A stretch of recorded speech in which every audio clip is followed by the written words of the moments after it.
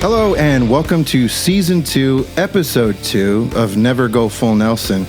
I am your co-host, Nick Nelson, is joined by man of many titles, paterfamilias, father, politician, whiskey drinker, Ben Nelson. How do you Hello, do? Dad. How's How are you everybody doing? What's going on, Nick? Nick, how are you doing? I'm good. How are you? I'm not too shabby, man. You sound a little less excited than usual, man. What's been going on in your life, man? You're not down, are you? You're not COVIDing out on us? Just busy, and I've been sick. I was sick for about a week and a half. Oh, and let me not back COVID up here. sick. Let me back up a little bit.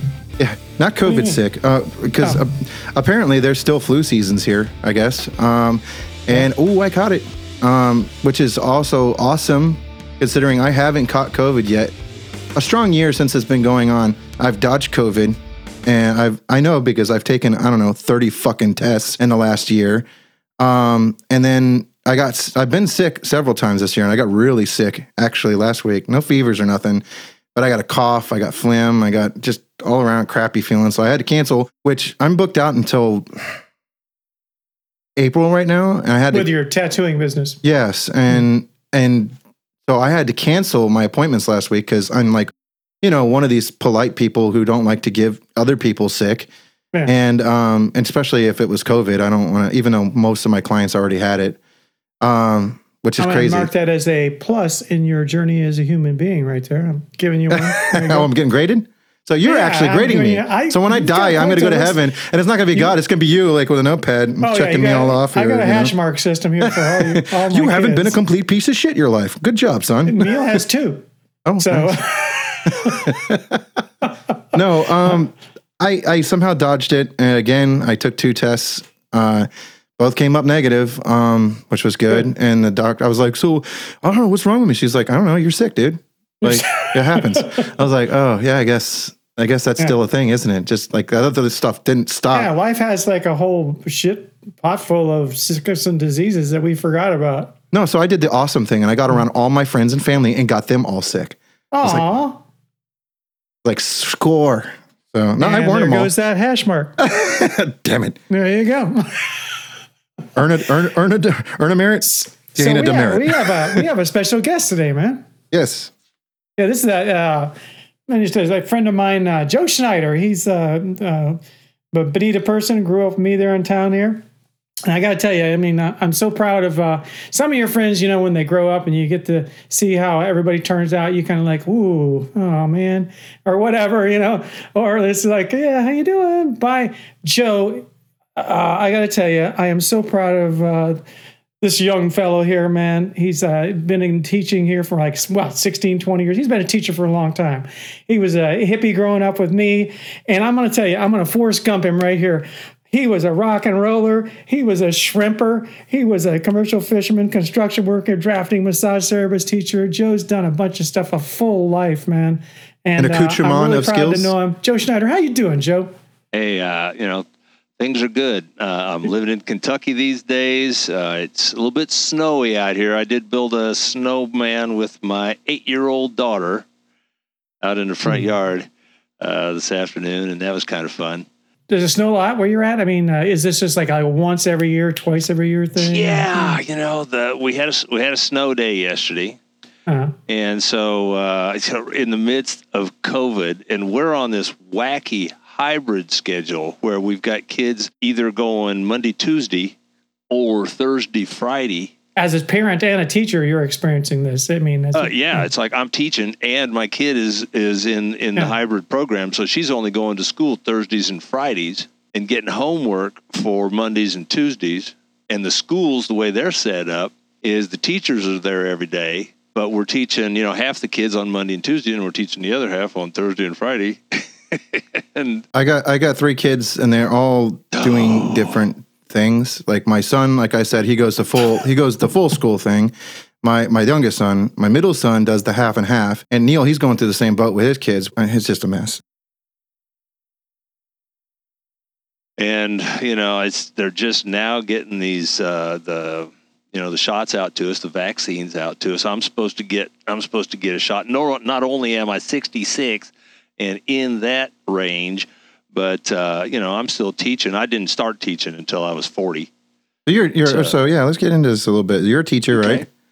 Yes. Yep. What is there a particular grade that you teach, or is it? Well, you've got to, the way Kentucky works, when I came up here and went to college finally at the age of 33, okay, I finally got around to going to college seriously. They were set up with certifications in K through 5, and then 6 through 8, and then 9 through 12. I had never considered anything but high school, and so I just went ahead and got on that track, and started taking the general education classes that a freshman in college has to take, like English 101. And it was a hoot because I was in there with they were just a little bit over half my age. I felt that way in high school. I was a senior in pre-algebra with a bunch of 8th graders basically, and I was like, yeah, looking around. There I was, and I thought I was going to be a math teacher because they needed math teachers. I'm thinking, it's my foot in the door, like right out the box. I'm going to get out of here. I'm going to get a 4-year degree in my teaching certificate. I'm going to be a math teacher, and then I ran right into college math. You're like, this shit is hard, man. What? Negative exponents? What is that? The Lord blessed me with basic skills out the wazoo. I can take a multiple choice test and ace that frickin' thing, even if I don't know the frickin' subject. That's what I always tell my kids this. I'm like, because for me personally, it's remembering things. Like, I'm pretty good with like figuring things out. You give me a word problem in a piece of paper, I'll figure it out. I don't know the equations or how they work, but you give me enough time to sit there with a pen and paper, I'll figure it out somehow. But they don't teach you in school how to understand it. They just teach you to remember things. And for somebody like me who doesn't remember very well, nah. Especially with these fucking math equations, I could not do it. Oh, yeah. Yeah. So I was like, really, I knew I was in trouble when I took my first math class at U of L. This was back in the spring of 89. Okay. I'm in there with these kids that are right out of high school. They've been doing all this stuff, and the graduate assistant gives us a pretest. She just wants to see, the professor wants to get a handle on where we're coming from. So I'm sitting there and I'm looking at this stuff. I'm seeing, like I said, negative exponents, fractional exponents. I'm seeing stuff I've never seen before on this test. And I'm sitting there and I'm befuddled. I am dumbstruck. And I'm going, Jesus, I thought I was a pretty sharp dude. And then I was looking around the room and I realized that these young people were all using these things called calculators. Apparently, since the time I graduated in 1972, technology had stepped into the math classroom, and these kids were all hammering stuff out over there on calculators. Well, I backed up and punted and dropped that math course like a hot potato and went back to like plain old college algebra and struggled through it. And it's funny because the professor was a hippie Harley rider. He'd come in on his Harley every day, and he'd come in and he would take care of us because we were just all like, we were the kids that didn't get the AP classes in high school in math. And so anyway, he and I laughed because we were about the same age, and we got through that. And then I had to go right back into that same, they called it pre-calculus and trig.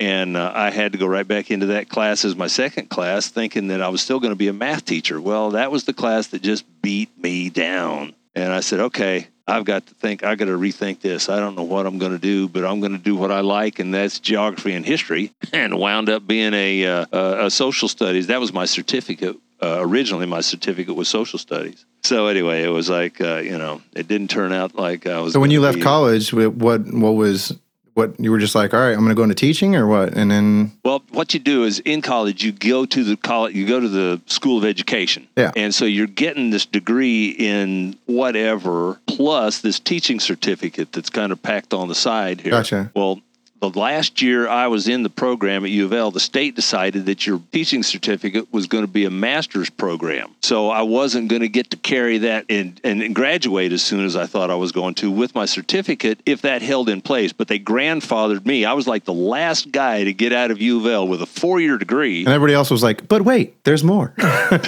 Yeah, and my teaching certificate. Yeah. But then Jefferson County, where Louisville is where I was living at the time, and I'm just outside of Louisville now.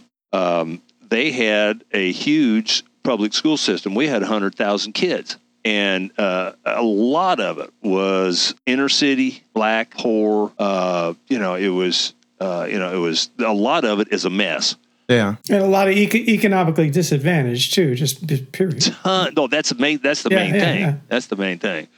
And so I bounced around.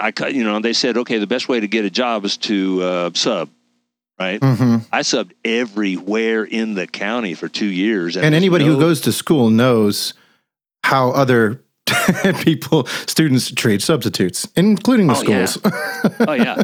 And, substituting is a thankless job. They, for the most part, they will... They wake you up, or they call you at like 5:15 in the morning and tell you where you're going that day. And it's a big county, and you can be, that you might have time to catch a shower and get there if you're lucky, and you do, you just set your clock that time. Well, I tell you, I was bribing those people. Back then it was still. It was like being a waiter. Hey man, I'll take your shift. I'll give you $20. No. Let me take your shift. I was bribing those people in the substitute center, right? Yeah. Because at that time it was still manual. They would have to, the schools would call in and say, hey, I need a math teacher that day. I need a math teacher for tomorrow, and that kind of thing. And so anyway, I would go in there with drink things for so that they could go out to the bar and have one later on. And so they would remember Joe Snyder because they knew the good jobs. Yeah. They knew the good jobs, and I'd call in there and I'd say, hey, listen, this is Joe Snyder. And he'd say, wait a minute, Joe, let me check this out. And he would go down through the list, throwing out the ones that were hellholes and save the ones for me and so I did that for a while. And then I did enough subbing in a class at a school that was really a hard school. There were 17 different nationalities, different languages being spoken in the hallways. This was on the south side of Louisville, wherever Catholic Charities could take people from. It was like wherever the American military had put a boot footprint down, they were dragging those people that wanted to come to America. Catholic Charities was gathering those people up and bringing them over here. We had people from Afghanistan, Thailand, Vietnam. We had them all over the place, and you could hear them in the hallways when you were standing there, and they would be walking by, and there'd be the girls with these giant headdresses on in their flowing skirts and stuff, and they'd be, they would be talking away in their native language, and I was just, whoever thought that Louisville would be the UN of, it was. Of the exactly. South. It's amazing.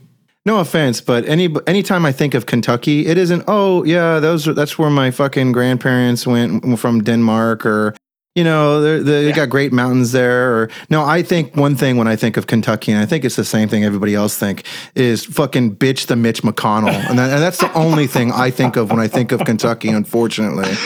I've been writing him nasty letters for 3 years. It's not a good person. Man, yeah. That's just fuck that guy. Yeah. Fuck that guy. We used to sit behind him at my I'm connected in Louisville. I've got family up here that were industrialists.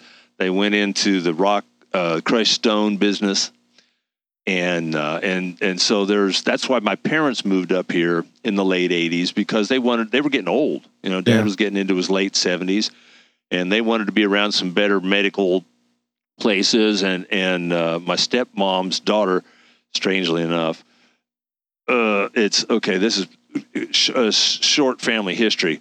My mother and dad and my uncle and aunt, right? Well, Mom and Uncle Tom were siblings. They both passed. Mm-hmm. That left Dad and Helen. Well, I'd known Helen my whole life. She was my Aunt Helen. Well, they lived in Florida out on the beach. And that's the main reason we came to Bonita in 68 was because we already had family established kind of down there. And so anyway, Dad, in a few years in 74, Dad wound up marrying Aunt Helen and he moved out to the beach and left me and Doug Glazier. Ben will remember Doug. Doug moved in with me and Dad, like I said, when I was 20, Dad moved out on me. But anyway, Helen's daughter, their family are industrialists around here, and they go and they're big, they're huge. Yeah, I mean these people are. They are the high end people of Louisville, and so I get free tickets to all the U of L football and basketball games. Gotcha. And I got really good tickets because they were 2 or 3 rows behind Mitch McConnell. That was a twofer there, man, because then you could kind of throw popcorn in his hair and stuff like that. I didn't mean to spill the beer. So Mitch, no, you're absolutely right on there, Nick. I don't know. You know what? I got to tell you what, anybody who goes back and looks in their family tree, somebody came from Kentucky. Yes. Yeah. Somebody did. I did. Even back then, people were being dropped off in Kentucky. The Appalachians, that's what it was, man. The Appalachians was people from, Ireland, every place else that nobody, we don't want these people. Yep, send them down there, And it was okay with those Irish and Scottish immigrants. Yeah. They didn't want to have anything to do with those East Coasters. Yeah. They moved out into the highlands of the Cumberland Plateau in eastern Kentucky and Tennessee, and they stayed right in the hollers, man, and they're still there. Yeah, and they said, this is going to be the good life, and it ain't worked out yet. Yeah. Well, this is the problem. And this is all I'm going to say about Mitch McConnell, and we can move on, is, Kentucky has, 17% unemployment rate, and Mitch McConnell's worth, $22 million fucking dollars from what? Being a politician? He only makes $200,000 a year. Where's he making all that money from? Just being a dick. Being a politician. But anyway, so you graduated college, you were substituting. Okay, I'm substituting. I substitute everywhere in the county. I knew where I did not ever want to work. Yeah. I couldn't get a job. I was 40 years old. I wasn't from around there. I couldn't go back to my old school and say, hey, look at me. I'm ready to teach now. I've grown up. I'm a big boy. So I wound up at that school. It's Iroquois High School. It's still there, where all the nationalities were. Well, they had a what we call a functionally mentally disabled unit there. You've got which 10, my wife does call me regularly. Oh, well, FMD. Well, there you go. Yeah. Well, I don't know about the technical term, but no, she definitely calls me functionally mentally disabled. Yeah. Well, these kids are legitimately have serious issues. It's organic in a lot of cases. Oh, so I was going to ask you that, Joe, is that there, it's not just, it's not ignorance. It's not, lack of parenting. They definitely have organic, deficiencies or something physically wrong with them or mentally wrong, that kind of stuff. There's Down syndrome kids there. There's traumatic brain injury kids there. There's kids who are fetal alcohol syndrome children. What is the actual, because every year it's a different, how, doctors and scientists, there's a new term for new things and old terms are not appropriate anymore. What is the actual term for, these people that are organically, is it mentally disabled? Is that what it is? Or, because I don't want to say the wrong thing. You know what I mean? Let's say, because I know it's like super sensitive, you know what I mean? And we just, in the business, we still call it special education, right? But the official terminology is ECE. It's exceptional child education. Okay. So it's exceptional. They're exceptional, and it's not because they're busting it off the high end of the SATs. It's these kids. The FMD kids fall into an IQ range of probably lower than 70. So these kids are not going to grasp most any academic concept that you throw at them. You'll be lucky if you can get them to do math and that kind of thing. And you see on TV, there's there are Down syndrome kids who are, they work up and become, functioning humans. They can work themselves into functioning. Right, like Corey is the one kid. Well, there's different levels of that too, right? Well, what do they say? Spectrum? Sure. Yeah. It just depends on. Okay. Yeah. Yes, exactly. Yeah. And that's autism. That's hyperactivity. That's, so I worked with this unit at Iroquois that worked with the kind of lower end kids that weren't just bent up in wheelchairs. Those kids we call multiple disability. Okay. Those are MD kids. I never worked with those kids. They take more physical handling than I was really interested in doing. But this FMD class, the kids in there appreciate every second you spend with them. They are lovely children for the most part. If you spend any time with them, just sitting there and talking to them and let them talk, and they carry on a little bit of a conversation. They may not be getting it, but they are thrilled to death to have you there doing that. And I really like that. And so after 2 years of subbing everywhere in the county, and I was over that, let me tell you. I said, there was a program that was put together by, there's a charity in town here called Crusade for Children of Kentucky.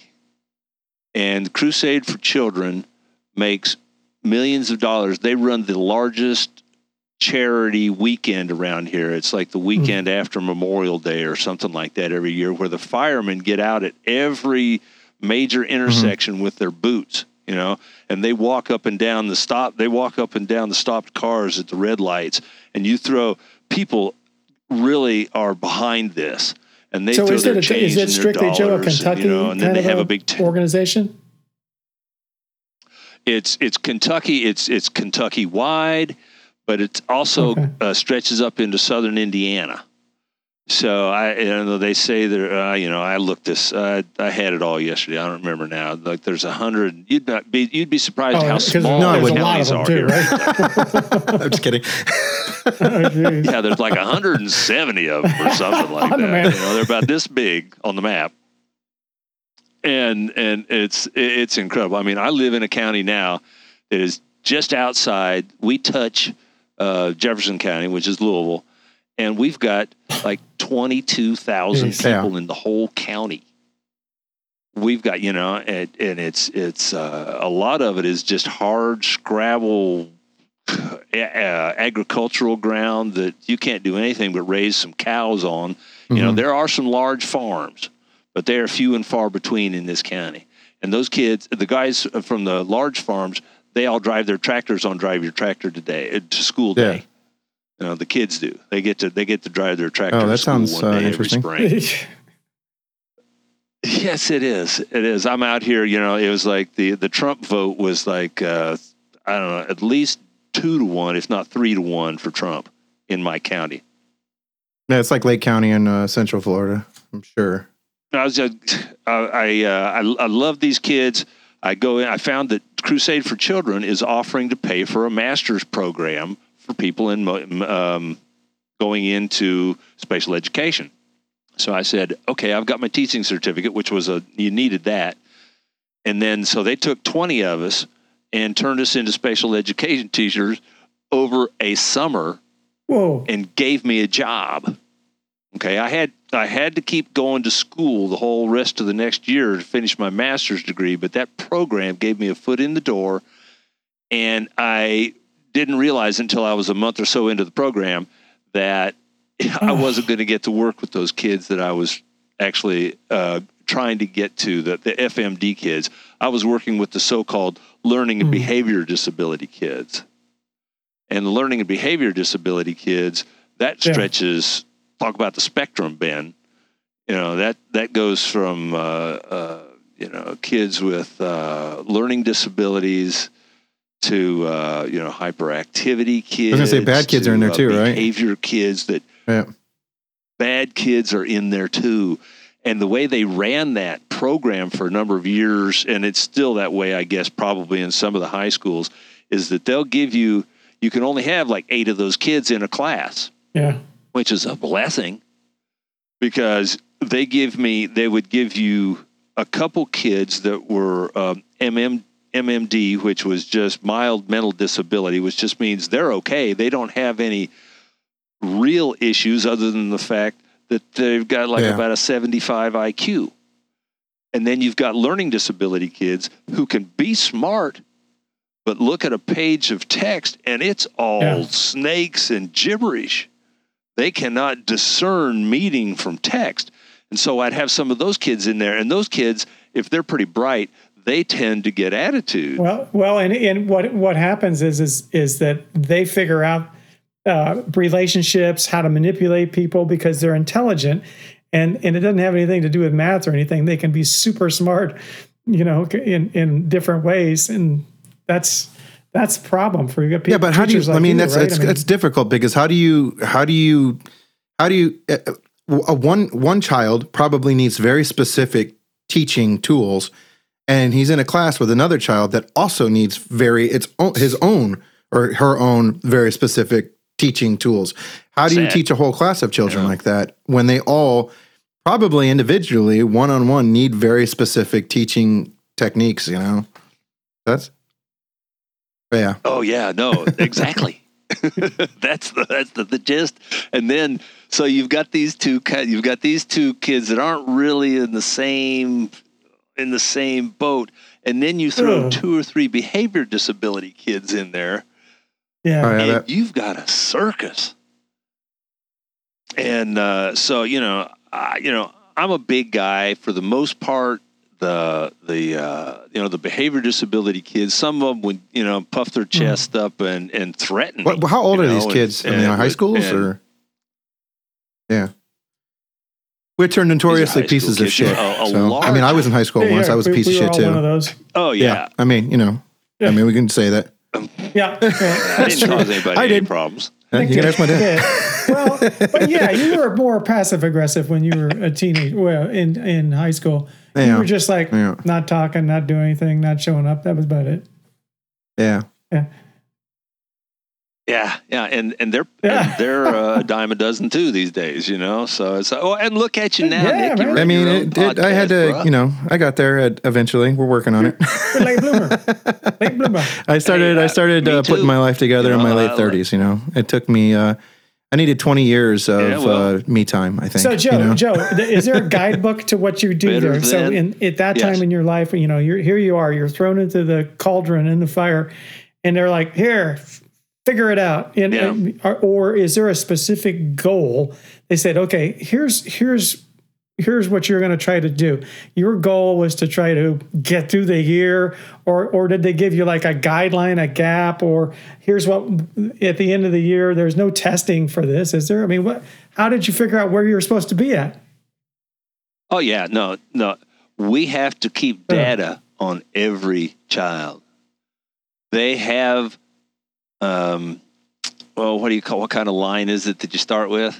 Yeah. You have to figure out where they're at. Right? You got to figure out where they're at. So I've got 8 kids here. They're scattered all over the place, and I've got different capabilities. But I've also got to get all these kids doing better in their reading scores, doing better at remembering their multiplication tables, doing better at reading comprehension. So it is mostly a zoo. If you're lucky and your school is big enough, or you've got a specialized program, then you can just deal with one kind of kid. If you could just work with the MMD kids, the mild mentally disability kids, if you could work with just the LD kids, like I said, who can be bright, they can have IQs 130, but they can't discern and text. Was it like a heavy dyslexia or something, or even more than that? Yeah, exactly. And if you've got a bunch of those kids, you could work with all those kids together. But they pile them in with all the disabilities, kind of all their mishmash under the learning and behavior disability group, and then you toss in a couple BD kids, and it's just it's very frustrating. It's hard. Can I ask you a serious question though? Not to interrupt you. And I've always kind of wondered about this too, because it doesn't feel like it was that long ago that I was in high school, and I remember seeing, and even in middle school, seeing it kind of had these classes and these students kind of tucked away. You didn't really see a lot or interact with a lot of these children. And then every once in a while, you'd see them coming through the halls, and they'd be going to lunch or whatever. And I don't mean to call them, but just those children in those classes like that. Now, as far as like the school boards and stuff like that, how do they? I mean, like on your personal take, and I don't know if you don't want to answer it, then whatever. But how do they feel about these programs? I mean, is it just something they feel like they just kind of have to do, or are they genuinely like, yeah, we want to grow and teach these children into, the best we can, or like where does the school board sit with that? Everybody on that school board has a different take on those kids. Ideally we educate, we hit those kids with the right programs so that they can learn. They make steps so that they can work up to being a functional, a functional adult. A lot of the kids don't ever make that. Everybody's heart is in the right place, but you've got to have administrators that are behind your program, willing to put up with those kids, because those kids are going to bring your school scores down. Yeah, which means less money, maybe, or whatever. In Kentucky, if you don't meet certain benchmarks, the state comes in and takes over. So what they do is they send these teachers, people that have been supposedly recognized as exceptional teachers in their own rights or whatever. And they come in from the state, and they will make you write out your lesson plans every day and show them. I was going to say, I mean, I know with normal, I have friends that are teachers right now, and with normal teachers, it kind of reflects their students almost on them and whether or not they're doing a good job.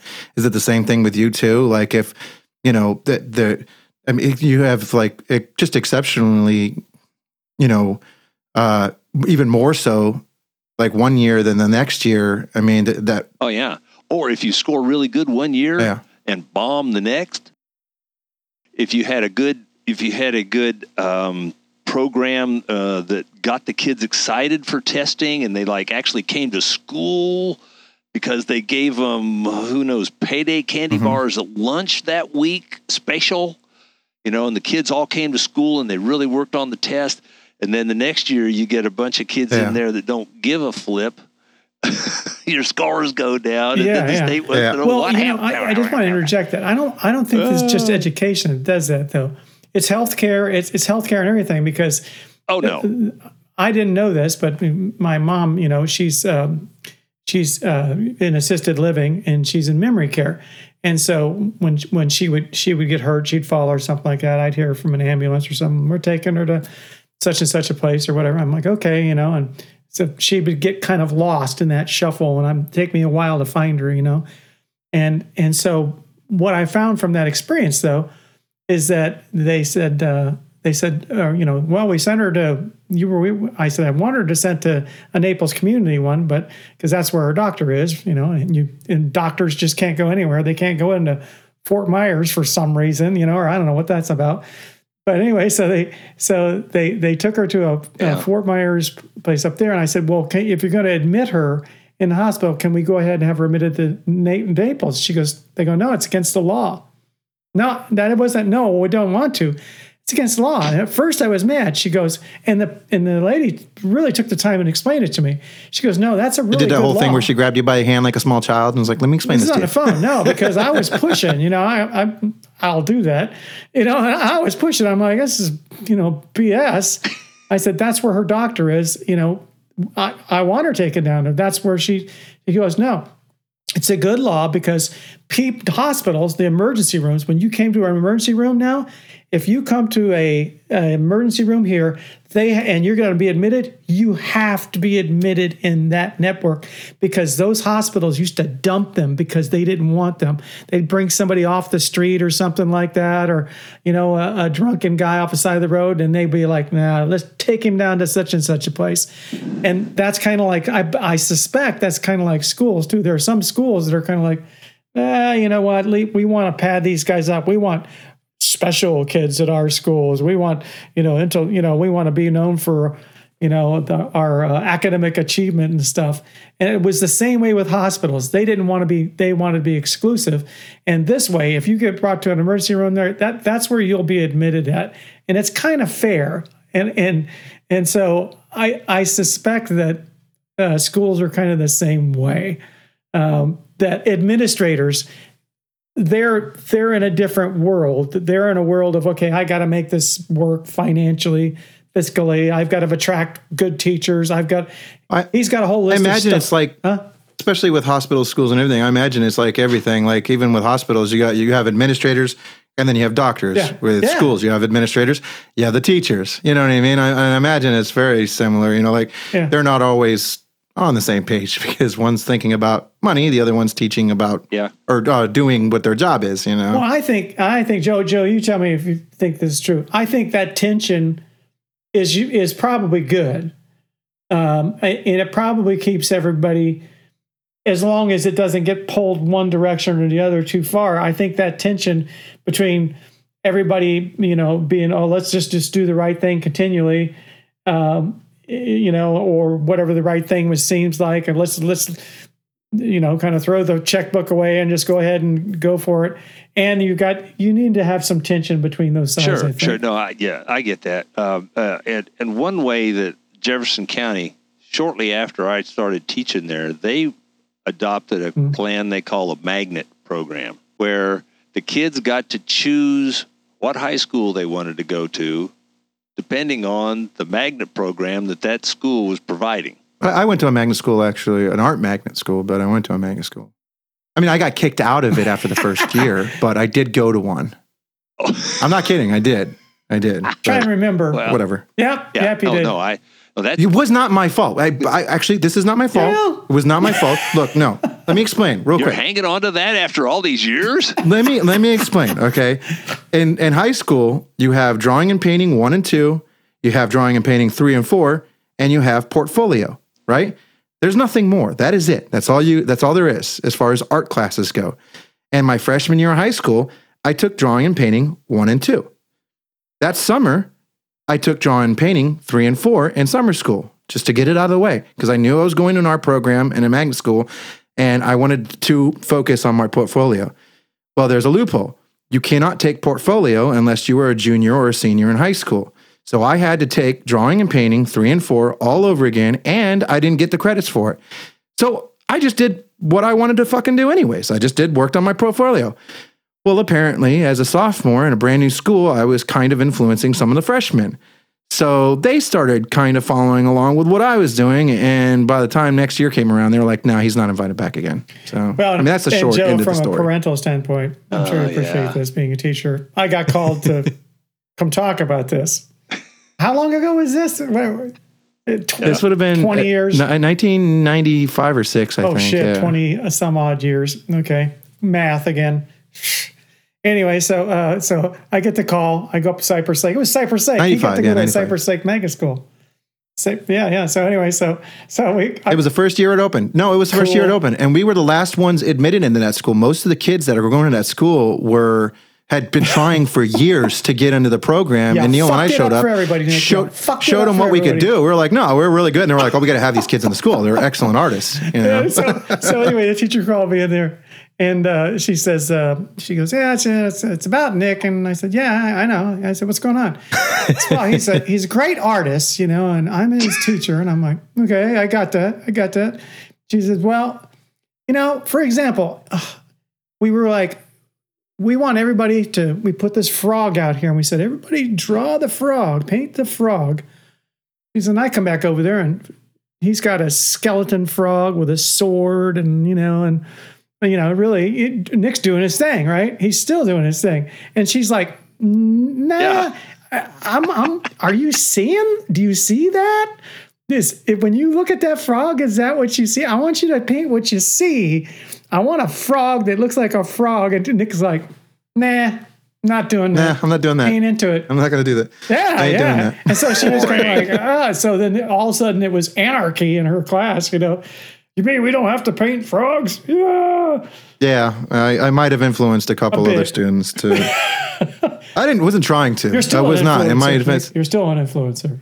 I don't know. What do they call those? I don't ever try to be. Well, let me ask you a question because this is kind of. This is the Nelson curse, and I'm going to tell you about the Nelson curse. You probably know about it a little bit, but working with special needs, this is one of our special needs as Nelsons. For the most part, I didn't go because I don't get called for fucking shit because nobody talks to me about anything.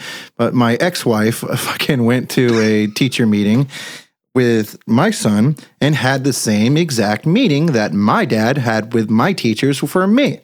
And it was, Ben probably knows verbatim how this fucking conversation went, but it was sat down Rochelle and she said, well, Ronan was, he's going to be 8 in August, is extremely smart. He's reading at a 3rd grade level. He's just an extremely smart kid, but I'll be teaching and I'll notice that he's just somewhere else. And then I'll say his name 4, 5 times until I'm at his desk. And then he's like, oh, I'm sorry. And just keeping his attention is near impossible. And that's the Nelson curse that I'm talking about, because I vividly remember one of the few things I remember in life growing up is having this same meeting with my dad and my teachers and him still not paying attention to what she was saying in that meeting. So do you have any advice for me? That's one of our famous thing is when I went to the meeting and she started telling me this stuff and I can't get through it and blah, blah, blah. Do you ever have that problem? And I'd be like, I'm sorry, what were you saying? And she's going, that's what I'm talking about. Yeah, well, we were just having this conversation with a bunch of people yesterday is that some of it, I think it is. I think that's kind of a male thing a lot of ways, is that once we find something that we're interested in, like I'm going to run through that wall right there. Oh, you're not going to stop us. That's all we can think about is getting through that wall. We're about women, I think, and I don't think it's a generalization. This is not a bad one. They're smarter than us. They can do more things. I give up. It's true. And they can multitask. They can do different things. But if I'm watching something and then I'm interested in it, nobody can pierce that. Well, I tell Steph this all the time. For me, it's like I have these weird glasses on, right? And what I'm looking at, proverbially here, not like physically, but sometimes it's physically. I think you're holding them upside down. What I'm looking at, that's all that has my attention. And this could be in my thoughts. This could be, and everything else around me is a blur, just a complete blur. And it's literally just me looking around, focusing at the things and so it prevents me from, I don't know how I'm multitasking in my older life. I'm just forcing myself to do it now. But guess what it makes you good at? Your job, which is you're like right here, right? When you're doing something, you're right here, right? I mean, that's where you're at. I have to wear headphones. I have to be completely zoned out. How long do you do that for? I only do, for me, it's 3 to 5 hours for a tattoo. I couldn't do that no more than, so that's your special power. And you're cursed too. That's your superpower. How do I get Ronan to listen and pay attention in class, Joe? Is there an easy answer to this? Lord. Because it really is kind of borderline special kind of attention. It really is. It is. No, and I get that. And I get that. The problem is that bright kids have that problem. When I was a kindergartner and first grader, I talked all day long in class, all day. My mother and father were both teachers. At one point in my father's life, he was principal, 6th grade teacher, and bus driver. Holy moly. All at once in this itty bitty little That's town. taking some responsibility. In the cornfields of North Central Kentucky or Indiana, where we're from. Actually, my great great grandfather was just one great grandfather was Amish, and but anyway, and my mother was an English teacher, so I was reading and doing my times tables by kindergarten, and so everything they were doing in class was just. I wasn't interested in that. And so what they did when I started 2nd grade, they said, okay, we're not going to have this Joe problem anymore because we're sticking him in 3rd grade. So I skipped grade. So now I'm completely whacked because they're definitely, they've gone above my skill levels, and now I'm scrambling to catch up, which was a total new thing to me. And, I still managed to stay at the 99th percentile all the way up, all the way through high school, even though my grades So aside from skipping, is there any kind of do I just have to keep on him just every day, just telling him, reminding him, hey, got it? Because I try to express to him, but you can't only tell him so much as a 7-year-old. Hey, this is, trust me, this is going to carry on the rest of your life if you do not start breaking these habits now, because it's almost like he's on a different planet. And I know exactly how he feels, because not only have I had that problem my whole life, but my other middle son, who's 18 now, has that problem. My dad, has been able to afford, secretaries to take care of that problem for him for the last 30 years. But I'm sorry, what were you talking about? But this is kind of a genetic thing that all the males in our family. I don't think Grandpa had it, did he? He seemed pretty focused. No, he didn't. No, he didn't. We all have a whole bag full of issues. We all have a toolbox to work with. That wasn't in his. No. He had a hammer in there, but that's about it. That was his favorite. Well, Nick, the Montessori programs try to do that. I don't know if there's any Montessori programs down there, and if you can find a progressive left-wing high school. I don't even want to talk about the school. He's in a charter school right now. And I just and I don't mean to bounce topics here. I'm going to let you finish, but just remind me here, because this is something I did, you being teaching, I did want to ask you about. But were you saying a Montessori program? What is that? Yeah. That is teach the kids what they're interested in. Yeah.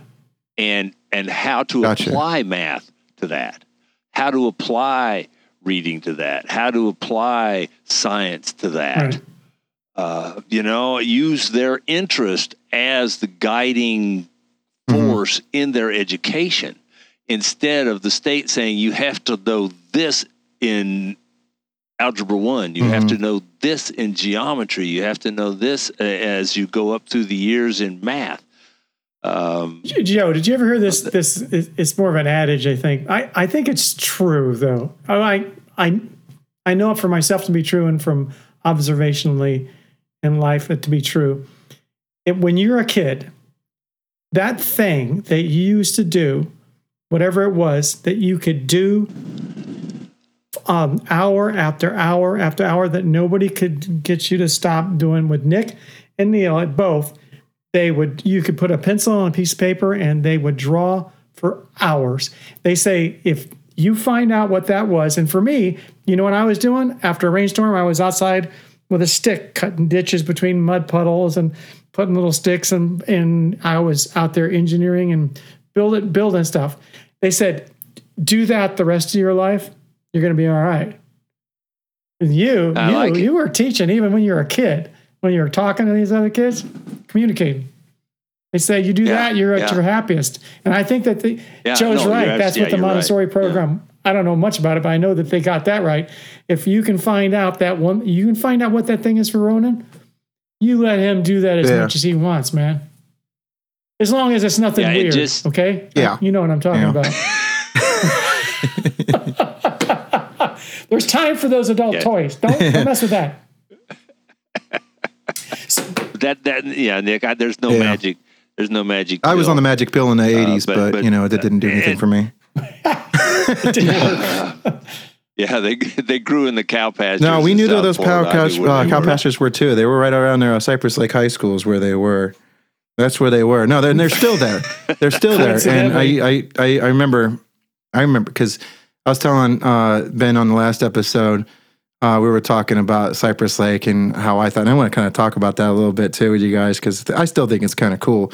Because, in the 90s, I grew up, the 90s, and I think that's why Gen X and boomers have such this like weird, close little connection, because the 70s and the 90s were kind of similar musically and kind of progressively and kind of like socially. They were kind of the same. And, like, I think that's why movies like Dazed and Confused and stuff like that were so big in the 90s, because they were so like kind of close to each other. And we really haven't had another one of those generation things yet, And I don't know, man. Like I thought Cypress was. Did you go to Cypress, Joe, or no? Yeah, I thought it was cool because, like I said, I was telling him in the last episode. That Dark Side of the Moon mural is still there. You know what I mean? It's still there. They didn't paint over that. It's still there. So when you're walking in the halls, you're like, there's this like timepiece of the 70s there, and it's just like, whoa, and like I was. Did they do it well? It looks just like the album cover from what I remember. I don't know. Yeah. I mean, like, hey, that album's got hang time too, buddy. No, it's still to this day. It's still on Billboard's 100, and it has never fallen off of Billboard's 100 since it came out. And it might have now, but the last I heard, it has been since it came out in 71 or 72. It has been on Billboard's top 100 albums since it came out. Longest running top 100 album ever, because every generation finds that album, and every generation listens to it. Yep. Well, Joe, with your music background, all three of us have a music background. I had somewhat of a music background, as you know, Benny and the Brainbusters, right? Right. And you guys rock. Of a sort. We were loud. But when it comes to like Nick had a band too, and they traveled around and stuff. What do you, and so did Joe, and what are you listening to now? How did your taste in music, did it evolve? Did it change? So where are you at now? Lord, I tried to grow a little bit musically, but I've got Apple Music, and I play it at my desk low, just so that there's some kind of background noise, so the kids, aren't sitting there in complete silence, crickets, and if nobody's looking, I'm still putting on Neil Young. Yeah. I'm still playing Skinner. Yeah. It's You're still classic rocking, right? Yeah, I'm still classic rocking. I managed to get hooked into a little bit of Black Keys. That still kind of has that same feeling vibe to it, though. Yeah. It does. That guy, he really can't play the guitar any better than I can. And so I can relate to him, because he doesn't go off on it, and he never had a band where he had to worry about another guy. It was just him and his drummer. Not the Black Keys. That's the White Stripes.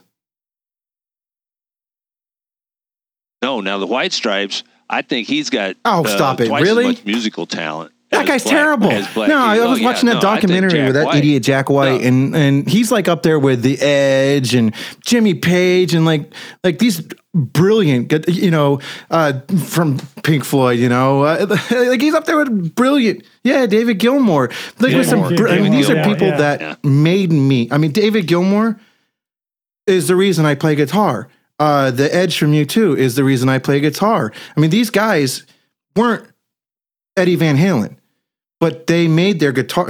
Santana, like my dad used to listen to Santana a lot. It was this one particular album that we listened to. The voice. And they had a voice to their guitar. And for me, when I picked up the guitar, I said, I don't care if I can't play like Eddie Van Halen. I want to be able to play that when I play my guitar or somebody hears me playing my guitar, people know it's me. I want to have my own voice. And so like I really strive for years. Sure. I still do music and I accomplished that. Now people that know my music, they can hear me playing guitar. They're like, oh, that's Nick playing guitar. Sure. Now, I kind of wish I had put a little bit more time into some of the, theory and stuff like that. But you know me, I was just explaining. I don't pay attention. I'm not going to learn that shit. I mean, like, how do you? So you're a guitar player. You were in a band called what? Dark Star, which is, by the way, that's a really fucking cool name. I wrote a song years ago called Dark Star. I've always thought that was a. Did you come? Yeah. Oh, sorry. Yeah. Was that where you got the name from, or? Yeah. No.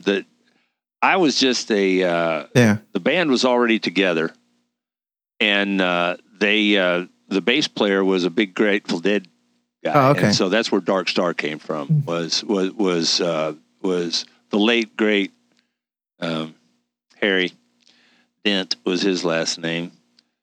But anyway, he put that's how they got their start, was doing some old Grateful Dead tunes, and we always played Truckin' and whatever. And then we did a couple spin-off songs, but we were mostly Skinnerd. Which I'm a huge fan of. To the max. Was Doug in it before you were there, the Glacier?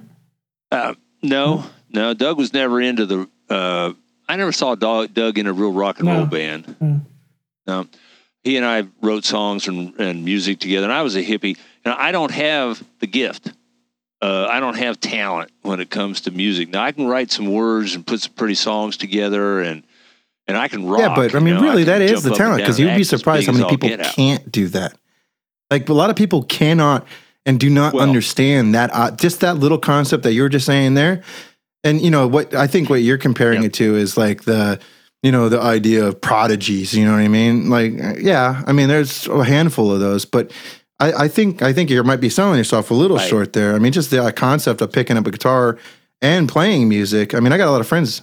Well, Joe and I used to talk about this back in the day, how we would see somebody like Joe Connors.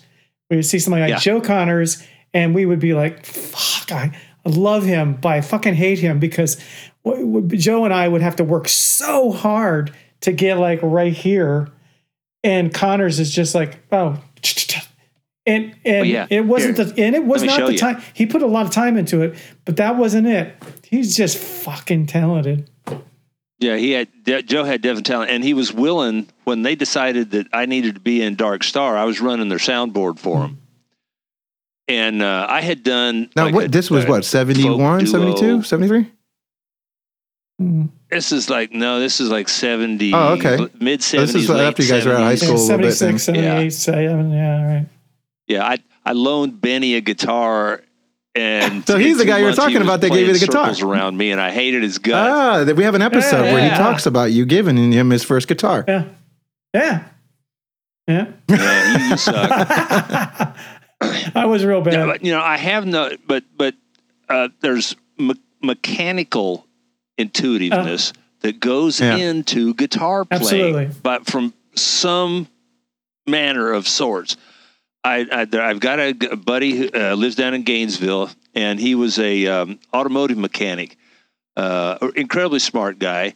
And to him, to pick up a guitar just once a month and start laying out Stevie Ray Vaughan licks he just thought it was second nature. I mean, it was second nature to him, and I hated his guts because I struggle, man. I can't hardly do a Neil Young solo. I had a guy.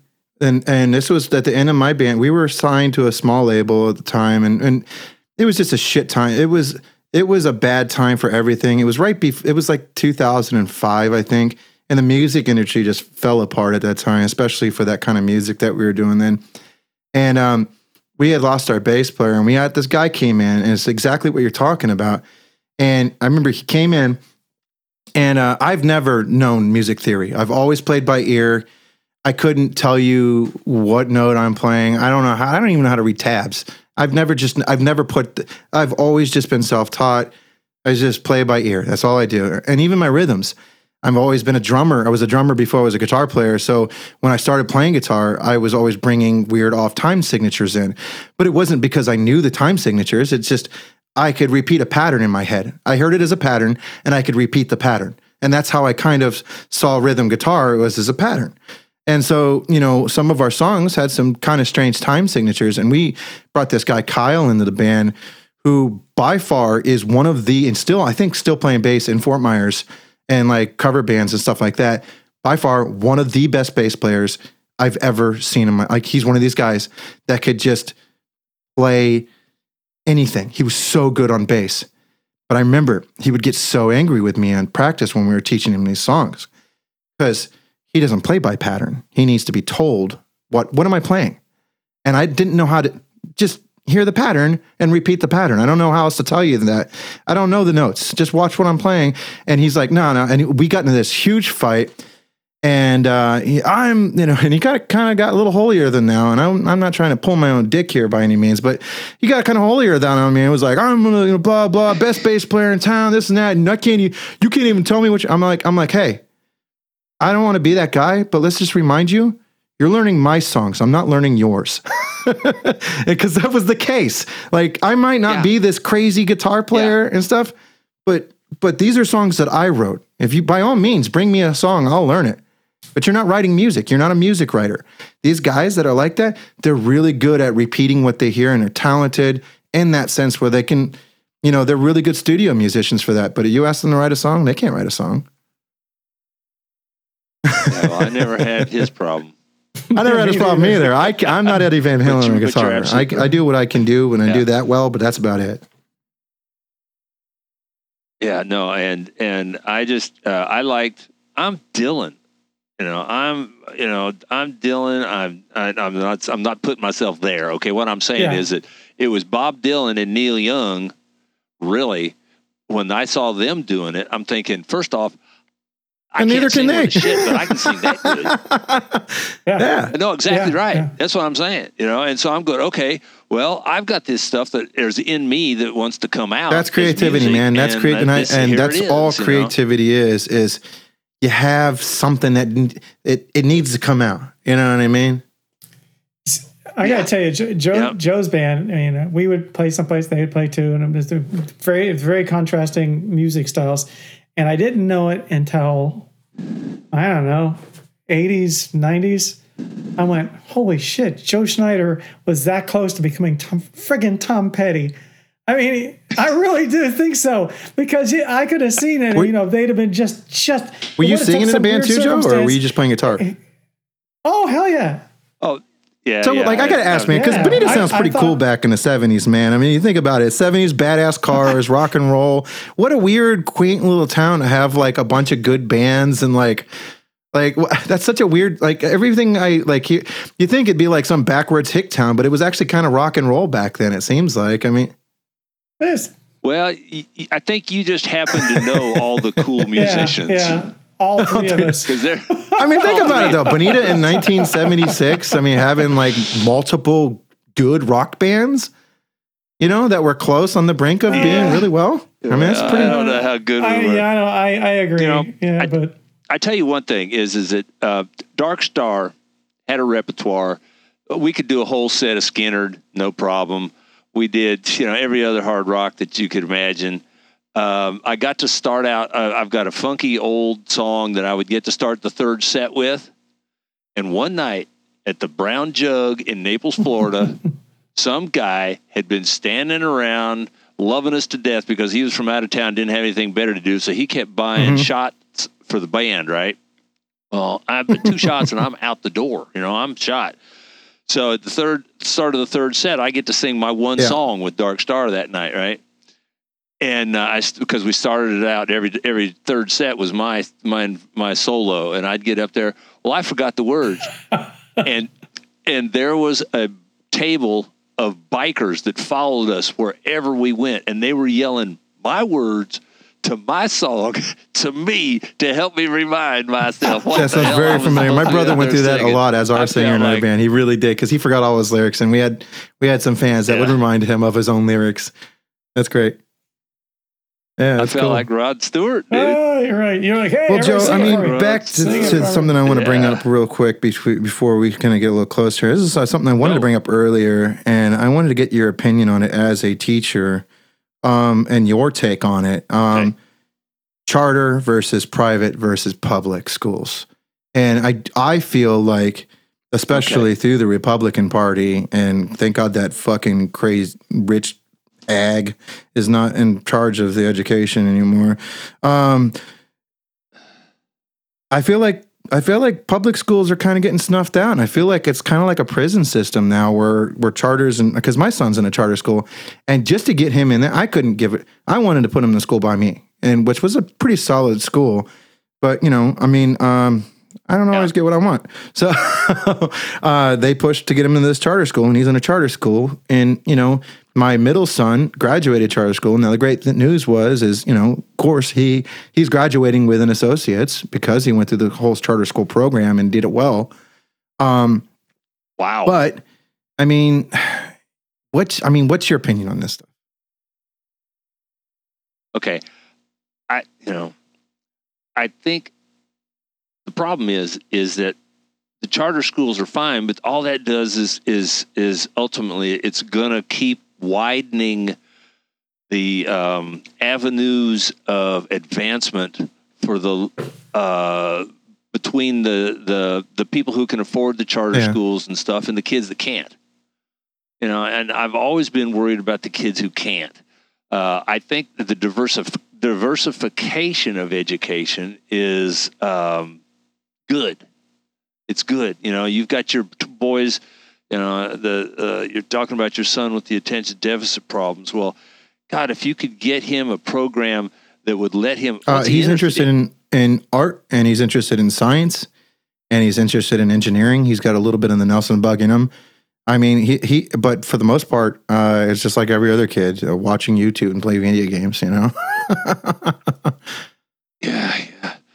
If you could get a place that was heavy on his art and his science, you know, and keep him doing that stuff, he would be happier than having to do other stuff. The other 2/3 of his daily program is his daily schedule. You know, I mean, do you think that private? No, Joe, this is all part of the same problem. Everything we talk about today is because it's about disparity. It's about economic disparity leading to educational disparity, which has to health disparity, which to social disparity, and everybody shifts to the bottom or the top. I mean, and just a few get to go up to the top. And I'm not one of these the system guys. I just never have been. I mean, Joe will tell you I'm as driving hard, working class guy, everything intense. Capitalist pig, fine. Yeah, but you're not also one of these guys that are like, oh, you know, everybody can do that as long as they put their minds to that. That's a really privileged thing to say. You know, so. No, it's a rational thing to say too, because it obviously can't work like this. For everybody in different circumstances either. You know? Yeah, because when you shove everybody up this way and that way, that's messed up, man. And especially the people who make the rules. If it's the people who have the money, who get the best education, the best healthcare, the best social circumstances, the best foot up, how are you ever going to make it off the bottom? You're not. You're not. Yeah, absolutely right. You're absolutely right. And this American dream business, Joe, that used to be true. You ain't doing it now. I don't care. No. You ain't doing it now. And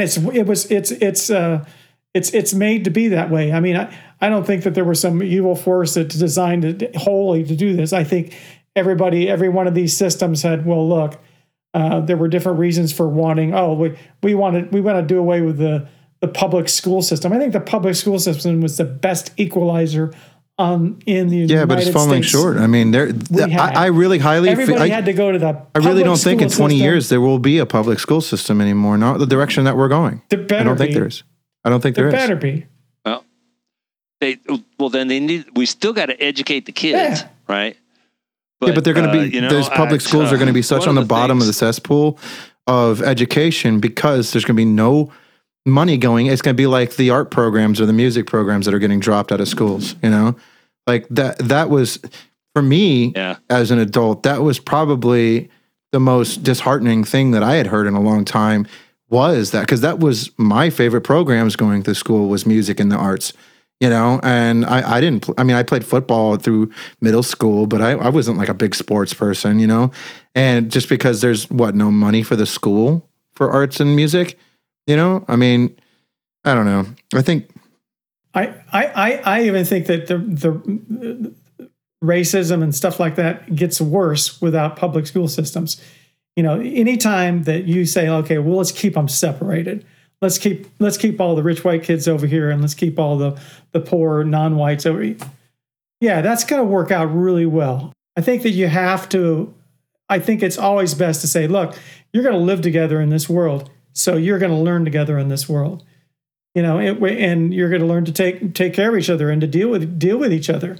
That should be part of your education. But I think this is a more and more a minority opinion, especially when you're a parent and you see your kid and I want him to go to the best school, so let me get him over there, using whatever means that you have. And if it's being a white rich going guy, to jail for that now. Yeah, right. Right. There's what's her name from the TV people. Yeah, let me buy her way in there. Yeah.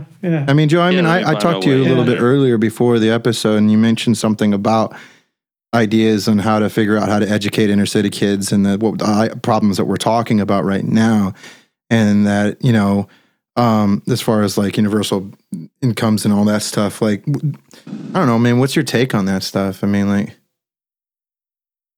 Well, we've got to change the whole headset of the inner city.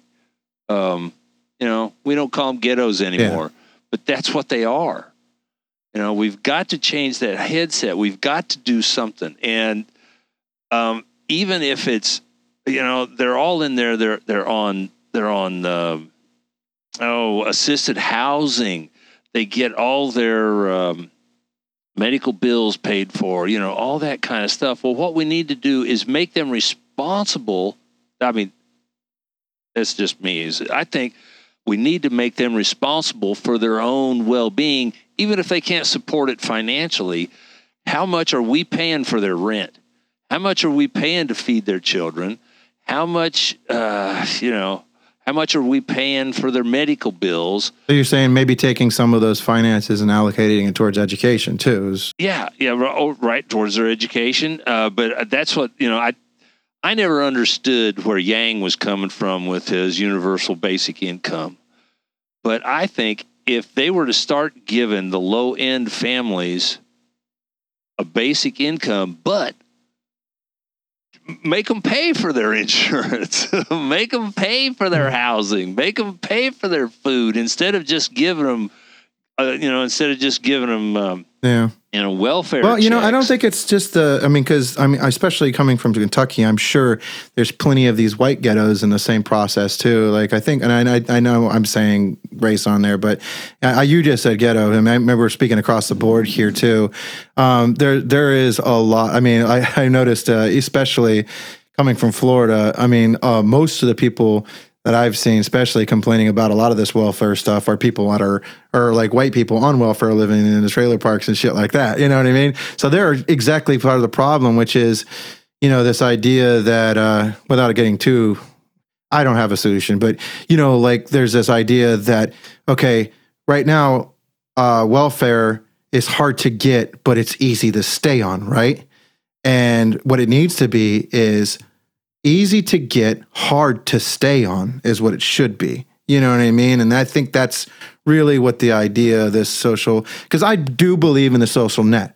I think that especially until we can, in a society where we can get to, like we watch Star Trek, me and my dad. So, we can get to a federation kind of world, we're never going to, that's nowhere near in the future yet. So until we get to that point, we do need these safety nets for people, especially in these kind of neighborhoods. But I don't know.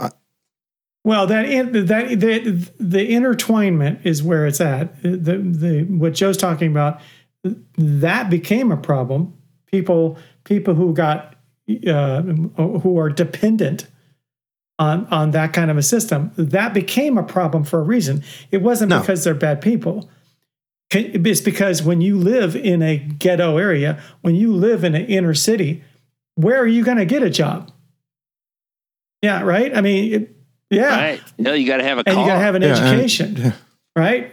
Yeah, and you got to have having a father and a mom that, it's that intertwinement of problems. And so, does society need to invest some money in actually thinking about that as a problem and not as a fault? It's not somebody's fault. I don't think. I think that it's a trap.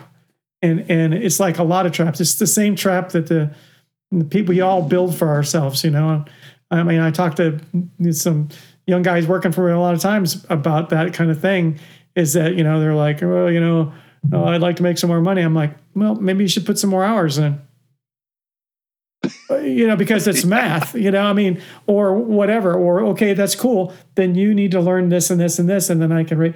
So it's, I think for me, I've seen it. I've been in a part of that, and a lot of it, like, for example, perfect example, especially in some of these inner cities with this new administration coming through, to have talked about it a little bit.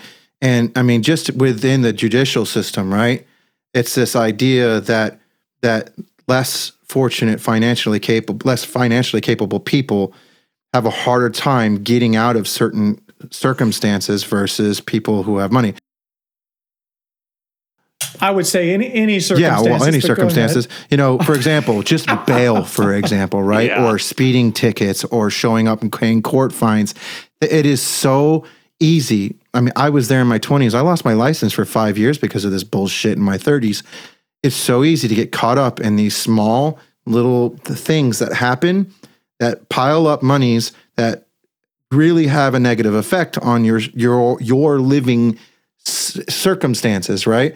And this is just minuscule things like this. I can't imagine, adding race to this, adding, being a person of color, or, living in certain inner cities or whatever, and then putting all of those combined together, and then adding on top of that crap school systems and, bad education. And like, it just, and then for somebody like I saw on Facebook the other day, we're all capable of, just put the hard work in, we're all capable of becoming whatever we want. That is the most fucking ridiculously privileged thing I've ever heard in my life. No, we're not. It's not all the same for everybody. It's not. No, it's just not. Yeah. No. Yep. But it's tough. Even when it comes to something like recreational drugs. All right. In Florida now, I can't believe I can say this. I think it's amazing. It was a hard way to get here, but you can actually get a medical marijuana card now, and you can get like 2 ounces a month. 2 ounces of smokable weed a month. Who does that? But I'm like, okay, or edibles or whatever. But you know what it costs? Money. You go to the doctor, you got to go to a doctor. That costs you $250. No insurance is going to pay for that. And then you have to do that in order to keep that medical marijuana card. You have to go to the doctor every 4 months and pay him another $250. Plus, you're not buying street weed. You're buying, medical marijuana weed, which is expensive, all legal, so you don't go to jail. A black kid who gets caught with that, guess where he's going? Or guess where he already is, man. Time. Now, yeah. So that's it, man. And that's it's a weird. What do you do? Keep writing Mitch McConnell. That's what you do. Keeps in him hate mail. That's all I gotta say. Hey, well, Yeah. Well, what are you doing for fun these days, Joe? What's your fun stuff to do, man? My fun stuff these days. Well, when COVID wasn't happening, I got out a lot more on the lake. I'm within 5 miles of some boat ramps, and I've got a paddleboard. Do you stand or do you sit? And I just get do you stand or sit? Pardon? I'm too big to stand, man. Stand. I'm just, I'm 6'1", 265 pounds. I don't stand on a paddleboard, man. Joe's a little bitty guy. No, I'm you can stand on a paddleboard? 230, but good for you, man. Good for you. Oh yeah, you just get a big one. He's like cruising across on a pontoon boat, with a.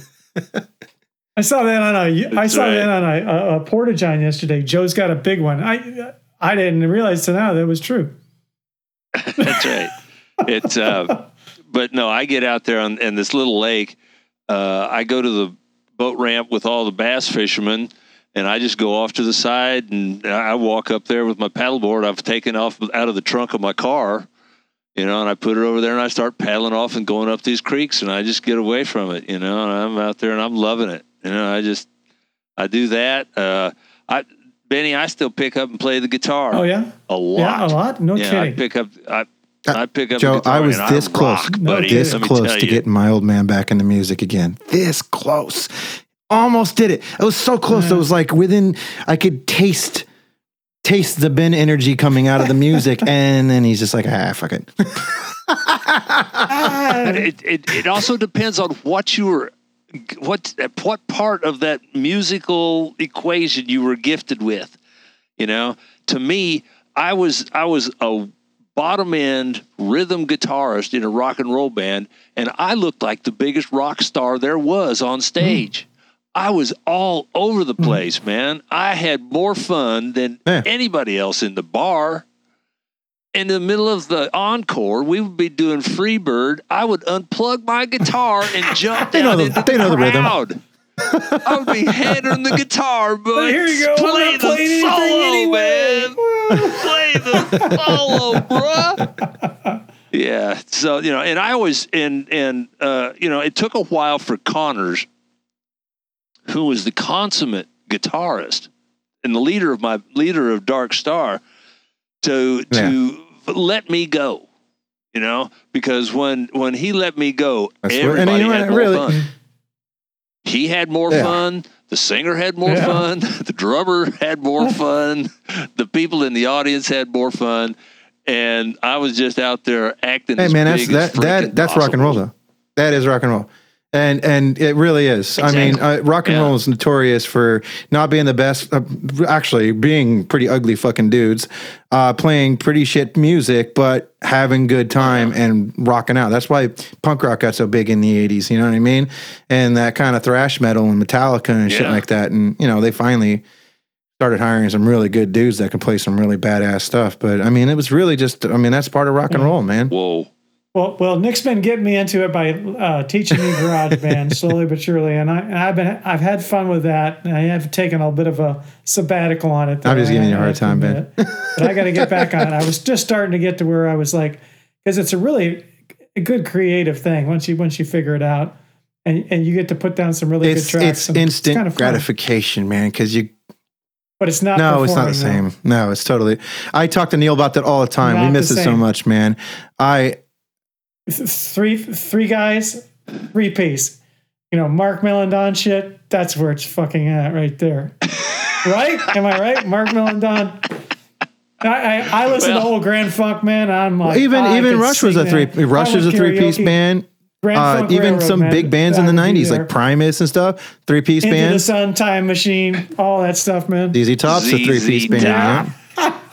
I always was more of a bigger fan of 5-piece, with a singer, just because I felt like it was more dynamic. There was more volume to it. There was more orchestration, especially live, because there's only so much you can do live in a 3-piece, man.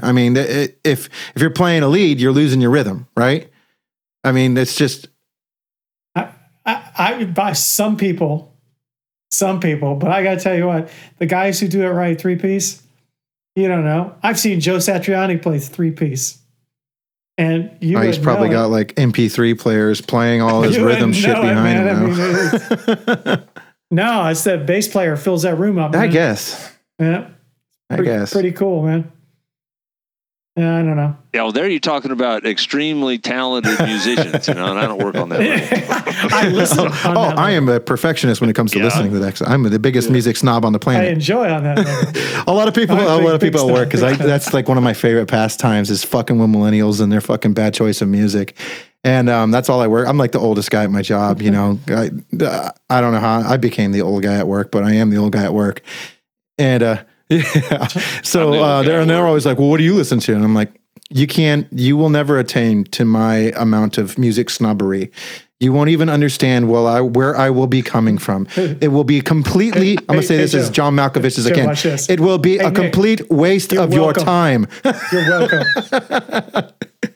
taught you well. Ah, I my taught young you well, Padawan. my young Padawan. Yeah. I polluted their minds with it. I had stuff playing, special effects, Satriani. I had all kinds of stuff playing. I mean, all across the board, man. All across from really fusion jazz all the way down to just dirt grunge, man. It was just for sure, it's man. good stuff. And they kept it's gone to another level. I mean, you've seen the music I've been sending your dad. I'm just on a whole new level of music snobbery. He sends me stuff all the time, and I'm like, okay, let's do it. And I'm like, whoa, that's really good. It's kind of like it's come back, you know. It came full circle. You know what it is? Yeah. It's prog rock meets that Jean-Luc Ponty. I don't know if that's considered prog jazz fusion, but that violin player that I used to listen to back in the day, it's that with guitars. Yeah, and then with you splash some Eastern European prog metal into there with some djent with a little bit of jazz fusion, and you get this weird amalgamate of epic snobbery. It really is. It's just good stuff. Oh yeah, Doug Glazer and I. Doug was a really good guitarist. He played it intuitively. He just learned it and figured out stuff and did it all on his own.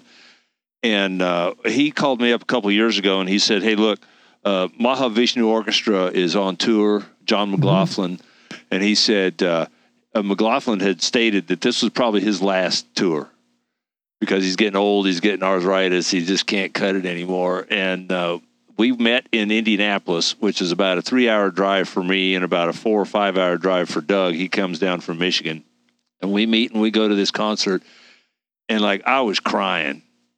It was like, this thing is just, and they played Visions of the Emerald Beyond, and it was just like, except for the girl singers that they had on the album, it was just like it came off the album, man. And they were all up there, and they were like, they weren't even trying. They were just doing it automatically. But you guys come from that boomer generation of putting on a record in a dark, weedy room with some black lights and some lava lamps and just smashing out to a fucking full album of just, you know, in a dark, just listening to it, you know? And like I said, my generation in the 90s, we kind of did that too, because that whole grunge rock thing came through, and it was really just really good album, like some of my most influential albums. And you know what? On a last note, speaking of it, what do you think? What generation do you think it is for you that you get the most? Because we've talked about nostalgia. Yeah. What do you? Is it the 70s that you get nostalgia from? As far as, is that when you were getting really influenced into music? Like if there's something that you hear and it just brings you back. Oh yeah. Yeah, late 70s. I mean, let's face it, Joe Walsh. Oh yeah, well, right in the mid 70s for me, it was it was Walsh, it was Neil. I was terribly heartbroken when Kurt Cobain bit the end of a freaking shotgun. It's like, dude, man, because he was starting to say stuff, he was getting a generation to pay attention again. And then he took out his own frickin' snuffed his own light, man. It was like, snuffed his own flame. It's like, dude, I was counting on you to bring it back. So anyway, even Alice in Chains. The kids got me into Alice in Chains. Well, they didn't. I heard the Rooster, and then I was. Like, it was one of the first 90s bands that I connected with my dad with, and my dad was like, "See, these guys get it. These guys get it." These guys get it. Alice in Chains, yeah. Man in the Box. Yeah. You know, if Man in the Box comes on, man, it's like, look out. Well, I know, man. That strange under over harmony. Yeah. I got chill bumps right then. Think of the two singers. Yeah. I mean, I don't know how they came up with that, but they need to just do it. I kept saying, just do that more. Whatever you're doing, just keep doing it. Well, yeah. Well, no shit. Thank you guys, for this has actually been a little bit I thought we were going longer to talk than about. most of our episodes. But I think we're going to keep it though, because it's been all interesting. It's been all good.